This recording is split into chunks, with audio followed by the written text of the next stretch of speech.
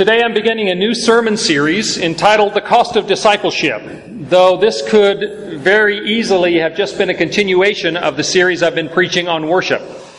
I say this because in the last series I emphasized that worship must be the top priority of the church, because worship is how we experience relationship with God, and that's what it means to be a Christian, to be in relationship with God through the redemption that is offered in Jesus Christ.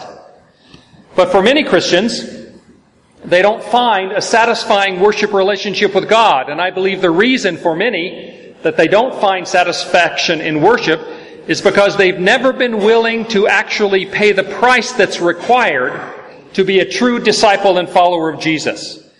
Many Christians simply don't understand that there is no such thing as cheap grace, but rather that true Christian discipleship demands costly grace. Before I get into what that means, I want us to look at the scripture passage for today, and that is from Romans chapter 12, the first two verses. Hear now this which is the word of the Lord. Therefore I urge you, brothers and sisters, in view of God's mercy, to offer your bodies as a living sacrifice, holy and pleasing to God. This is your true and proper worship. Do not conform to the patterns of this world, but be transformed by the renewing of your mind. Then you will be able to test and approve what God's will is, His good, pleasing, and perfect will. May God add His blessing to this reading of His Word. I'll be coming back to the Scripture in just a moment. I wanted you to hear it and see it and have it left on the screen so that we can consider it as we proceed. But I'll come back to it specifically in a moment. Right now, I want to start by giving a context for the terms that I used just a moment ago. Cheap grace and costly grace. These phrases are from an extraordinary little book entitled The Cost of Discipleship by Dietrich Bonhoeffer. Bonhoeffer was a German theologian and pastor. He wrote that book, The Cost of Discipleship, in 1937. Bonhoeffer was an active opponent of Adolf Hitler. Almost the same day that Hitler was named Chancellor of Germany, Dietrich Bonhoeffer went on the radio to declare, especially to Christians, the dangers they were facing under the fascism that Adolf Hitler represented. Bonhoeffer was also a founder and leader of the Evangelical Confessing Church that opposed Nazism in Germany, and that is the reason why in 1945, when he was only 39 years old, he was executed by the Nazis. So truly he understood what it meant to talk of the cost of discipleship. And this book, The Cost of Discipleship, has been named by Christian book distributors as one of the 40 books that Christians absolutely must read in their lives. It is truly a Christian classic. In this book, Bonhoeffer identifies cheap grace as mere intellectual assent to the Christian faith. It's the idea that just intellectually agreeing with Christianity is sufficient to redeem us from our sins and save us. Cheap grace is grace as a mere doctrine, a principle, a system. It means the forgiveness of sins proclaimed as a general truth, that the love of God is the sole understanding we need to have about God's expectation of us. Bonhoeffer identifies cheap grace, and I think he's completely right, as the deadly enemy of the true church. Cheap grace means grace sold in the marketplace like cheap wares. The sacraments, the forgiveness of sins, the consolation of religion are thrown away practically at cut-rate prices. Grace is represented as the church's inexhaustible treasury from which she showers blessings without even bothering to ask questions or fix limits. It is grace without price, grace without cost. Cheap grace is the preaching of forgiveness without requiring repentance. It is baptism without church discipline. It is communion without confession. It is absolution without personal confession of sin. Cheap grace is grace without discipleship. It is grace without the cross. Grace without Jesus Christ living and incarnate in our lives. Cheap grace means the justification of sin without the justification of the sinner. It is a cheap covering for our sins. No contrition is required. Still less is any real desire needed that we be delivered from our sin. Grace alone does everything. many Christians would say. So everything can remain just as it was before. In effect, cheap grace says that the Christian may continue to live just like the rest of the world, modeling himself or herself on the world's standards in every way, not even aspiring to live a different life than he or she lived when they were under sin. That's what we mean by cheap grace. That's what Bonhoeffer meant. It is the grace which amounts to the justification of sin without the justification of the sinner who departs from sin because of Jesus.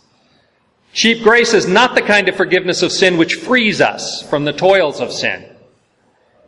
Cheap grace is hearing a gospel which says to us, of course you've sinned, but now everything is forgiven. So you can stay just as you were and you can enjoy all the consolations of forgiveness anyway. Cheap grace, in effect, is the grace that we give to ourselves rather than the grace that is given to us by God. And so cheap grace amounts to a denial of the living Word of God. It is a denial of the incarnation of the Word of God in the presence of Jesus. But isn't that the essence of grace? A lot of Christians might say that the account has been paid in advance. The price has been paid. And so everything can be had for nothing. Grace covers everything, so nothing is demanded of me. I don't need to change my lifestyle. I can continue to live just like the rest of the world. The grace is offered freely. So the possibilities of using and spending it are infinite. What would grace be if it weren't cheap? Isn't that the gospel? Some Christians would ask. That grace is free and unlimited and completely undemanding of us? My brothers and sisters, no, that is not the gospel. Following Jesus is more than nodding a head or raising a hand or signing a card or repeating a prayer. Though someone who comes to Jesus can do any of those things at the point of conversion. But following in Jesus is not one single event that we experienced at church, followed by us then just returning to our lives as usual, the only difference being that now we believe we're going to heaven. Following Jesus instead means abandoning our trust in ourselves, surrendering everything we are and everything we have to Him. That and nothing else is what discipleship in Christ means. You see, the main problem with cheap grace is that it has no demand for discipleship. Costly grace is the grace of Christian discipleship and obedience. And it costs us our very lives. Costly grace, in contrast to cheap grace, confronts us as a gracious call to follow Jesus, but it comes to us as a word of forgiveness to a broken spirit and a contrite heart. Costly grace is costly because it condemns sin even as it justifies the sinner. And because it compels a man or woman to submit to the yoke of Christ and follow Him. But it is grace because, as Jesus says, His yoke is easy and His burden is light. Costly grace is the treasure hidden in the field, for the sake of which a man will gladly go and sell all that he has. It is the pearl of great price for which the merchant will sell all his goods. It is the kingly rule of Christ, for which sake a person will pluck out the eye that causes him or her to stumble. It is the call of Jesus that causes the disciple immediately to leave his nets and follow the Savior. Costly grace is the gospel which must be sought again and again, the gift which must be asked for, the door at which every person must knock. Such grace is costly because it calls us to follow. And it is grace because it calls us to follow Jesus Christ. It is costly because it costs us our very lives. And it is grace because it gives us the only life that is truly life. It is costly because it condemns sin, and it is grace because it justifies the sinner. It is costly because it cost God the life of His own Son. You, brothers and sisters, were bought with a price. You are not your own. And what cost God that much can never be cheap to us. Above all, costly grace is grace because God did not consider even His Son too dear a price to pay for our lives, but He delivered Jesus up for our sake. Costly grace is the incarnation of God into the Word and the sacrifice that the Word of God made on our behalf. Today, as we look at the weakness and the uncertainty of so much of the organized church, I believe we have to recognize that this is an inevitable consequence of us making grace available at too low a cost. We give away the Word and the sacraments wholesale. We baptize, confirm, and absolve masses of people without condition or expectation or a call to turn away from sin. Our humanitarian sentiment makes us give that which was holy to the scornful and the unbelieving, to give pearls to the swine. But the call to follow Jesus as the narrow way is almost never mentioned. Do you remember? Broad is the way and many will follow it, but narrow is the way to truth. This is why so many people think that the truth of the gospel and of God's Word can be twisted any way they want to suit them and their desires. That the Word of God can be made to say whatever they want it to say. Oh, we don't have to listen to that part anymore because we are smarter than that now. Because people have accepted the cheap grace that demands nothing from them, they can even argue against the truth that is found in Scripture. Because after all, they are the important thing, not God and His will for us. We have simply chosen to forget the many admonitions of Jesus of what He calls us to be and to do, such as, for instance, in Matthew 10, when Jesus says, "Whoever finds his life will lose it, and whoever loses his life for my sake will find it." We are called to lose our lives for Jesus. But how do we do that? How do we live out costly grace instead of falling to the temptation of cheap grace that so many Christians today do? I was asked the question in Bible study last Friday. How many Christians I thought simply were Christians in name only and not sincere? And I glibly said, not more than 95 or 96%. Well, I was being glib, but my brothers and sisters, sometimes it feels very much that that's pretty accurate. Well, in terms of how we are to live out costly grace, let's return for a few minutes to Romans 12, 1 and 2 and see the wisdom that the Apostle Paul has for us there.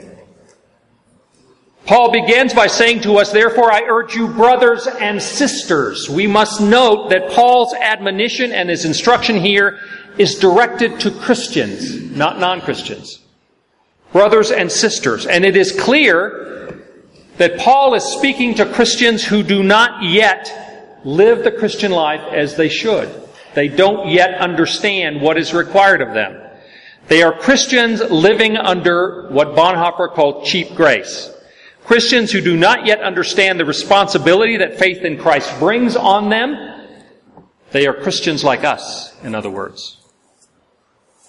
Paul then says, in view of God's mercy, because God has not given us the punishment that we deserve, but rather has shown us mercy even to the point of sacrificing His own Son to pay the price for our sins, to give us life abundant both now, as Jesus said, and in eternity. Because of the mercy of God, we then have the obligation to do more, to be more as followers of Jesus, rather than just assume we're saved and go on as we were before. Paul then tells us, and it's the core of this passage, to offer our bodies as a living sacrifice. We're told to offer ourselves.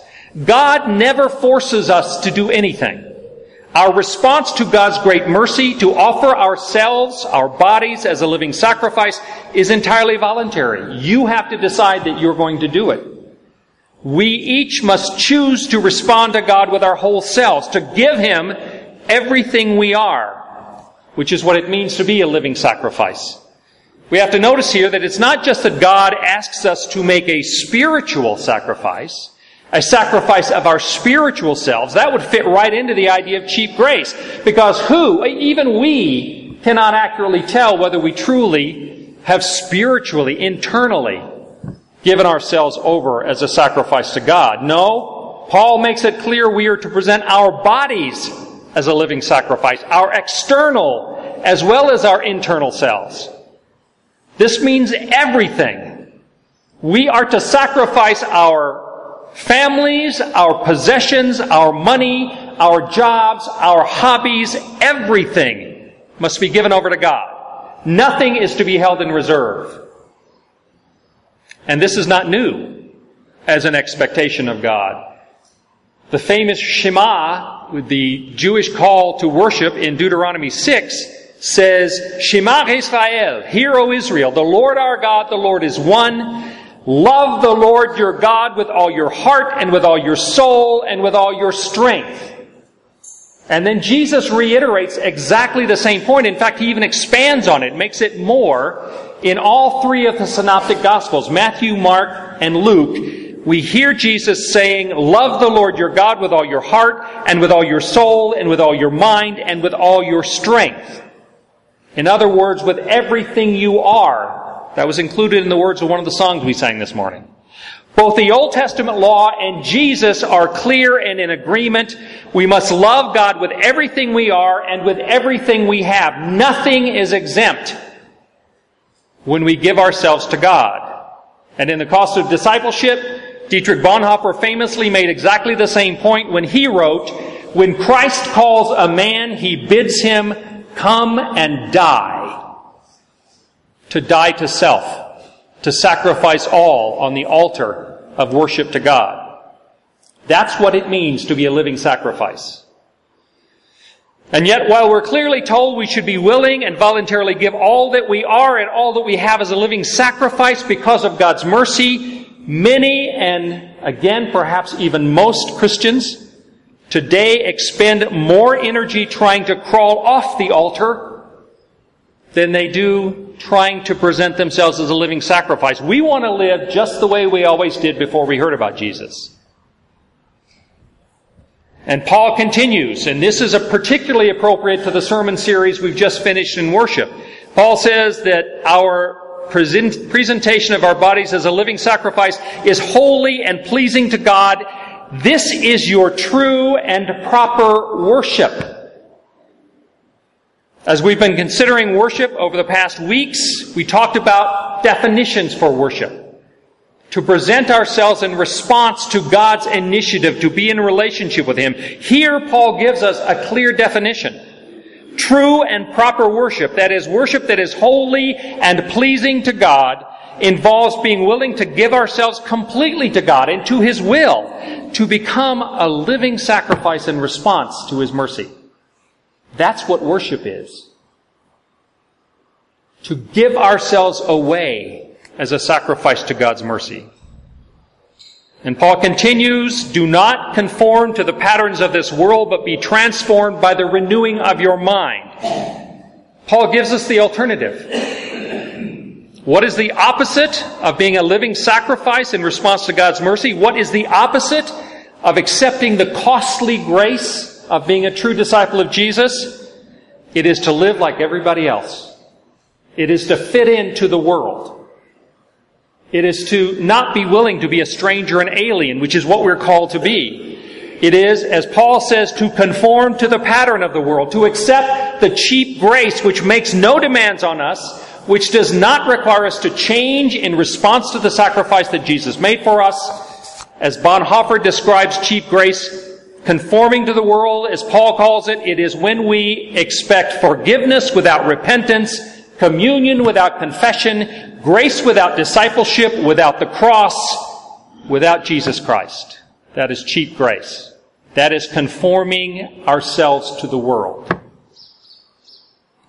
But if we don't conform ourselves to the world, if we apply ourselves to be recipients of costly grace, living sacrifices, then, Paul says, you will be able to test and approve what God's will is, His good, pleasing, and perfect will.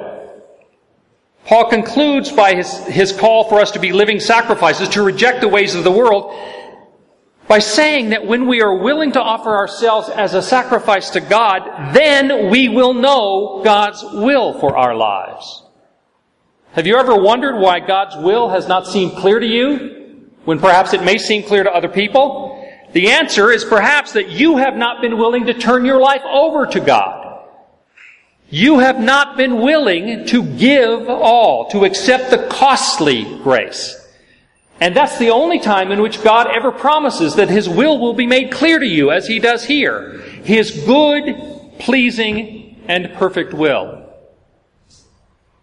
So what does it mean to become a living sacrifice, to be a true and complete follower of Jesus? On the surface, and by the judgment that the world would apply, it would appear that it means we take ourselves out of a life of relative security, where we depend on our money, our investments, our possessions, what other people think about us, what our place is in our society or our community, all the things that people tend to depend on for their security. It means taking ourselves out of all of that, making it appear to us as though we have no security in anything anymore, that we are now insecure, that we cannot count on the things that the world counts on. But in fact, what it means when we become living sacrifices, when we accept costly grace, it means that we reject the false security that the world offers. And instead we accept the absolute safety and security that comes with close fellowship with Jesus Christ. It means exclusively attaching ourselves not to the things of the world, but to the person of Jesus, the Messiah who died for us, to truly become His disciple, to allow nothing to come between us and the Lord. Jesus gave us everything, quite literally everything, to save us. And in return, He demands everything. It really is as simple as that. Not the shallow, comfortable ease of cheap grace in which we expect the benefits of salvation, but we don't expect to be required to change in any way. But the heavy demand of costly grace in which we are willing to become a living sacrifice in response to God's mercy. Remembering that God made us, He paid a dear price for us, and He therefore has a right to claim our lives. We have to ask ourselves, in light of that, are we among those who are guilty of accepting only the cheap grace? If you aren't sure whether you've been guilty of accepting only cheap grace in your life, then ask yourself these questions. What have I held back from God? What have I refused to submit to Jesus? Have you given Him your relationship with your spouse, your family, your money and possessions? Have you given Him your habits, your hobbies, your addictions? Have you given Him your life? Nothing is to be left out. Have you offered yourself as a living sacrifice, giving everything to God to do with as He will? Because that is what He demands. That is what He has a right to. Anything less is cheap grace. And in response to our willingness to become a living sacrifice, a true disciple of Christ, to accept the costly grace, God has promised to show us His good, pleasing, and perfect will for our lives. He has promised to bring us into a place of true and proper worship, into an intimacy of relationship with Him, which, whether we know it or not, is what we all want and need more than anything else. That relationship that we can find when we submit to God is the very thing for which we were all made, and it is the deepest desire of our heart. And it can be ours if we are willing to accept the costly grace of God. Amen.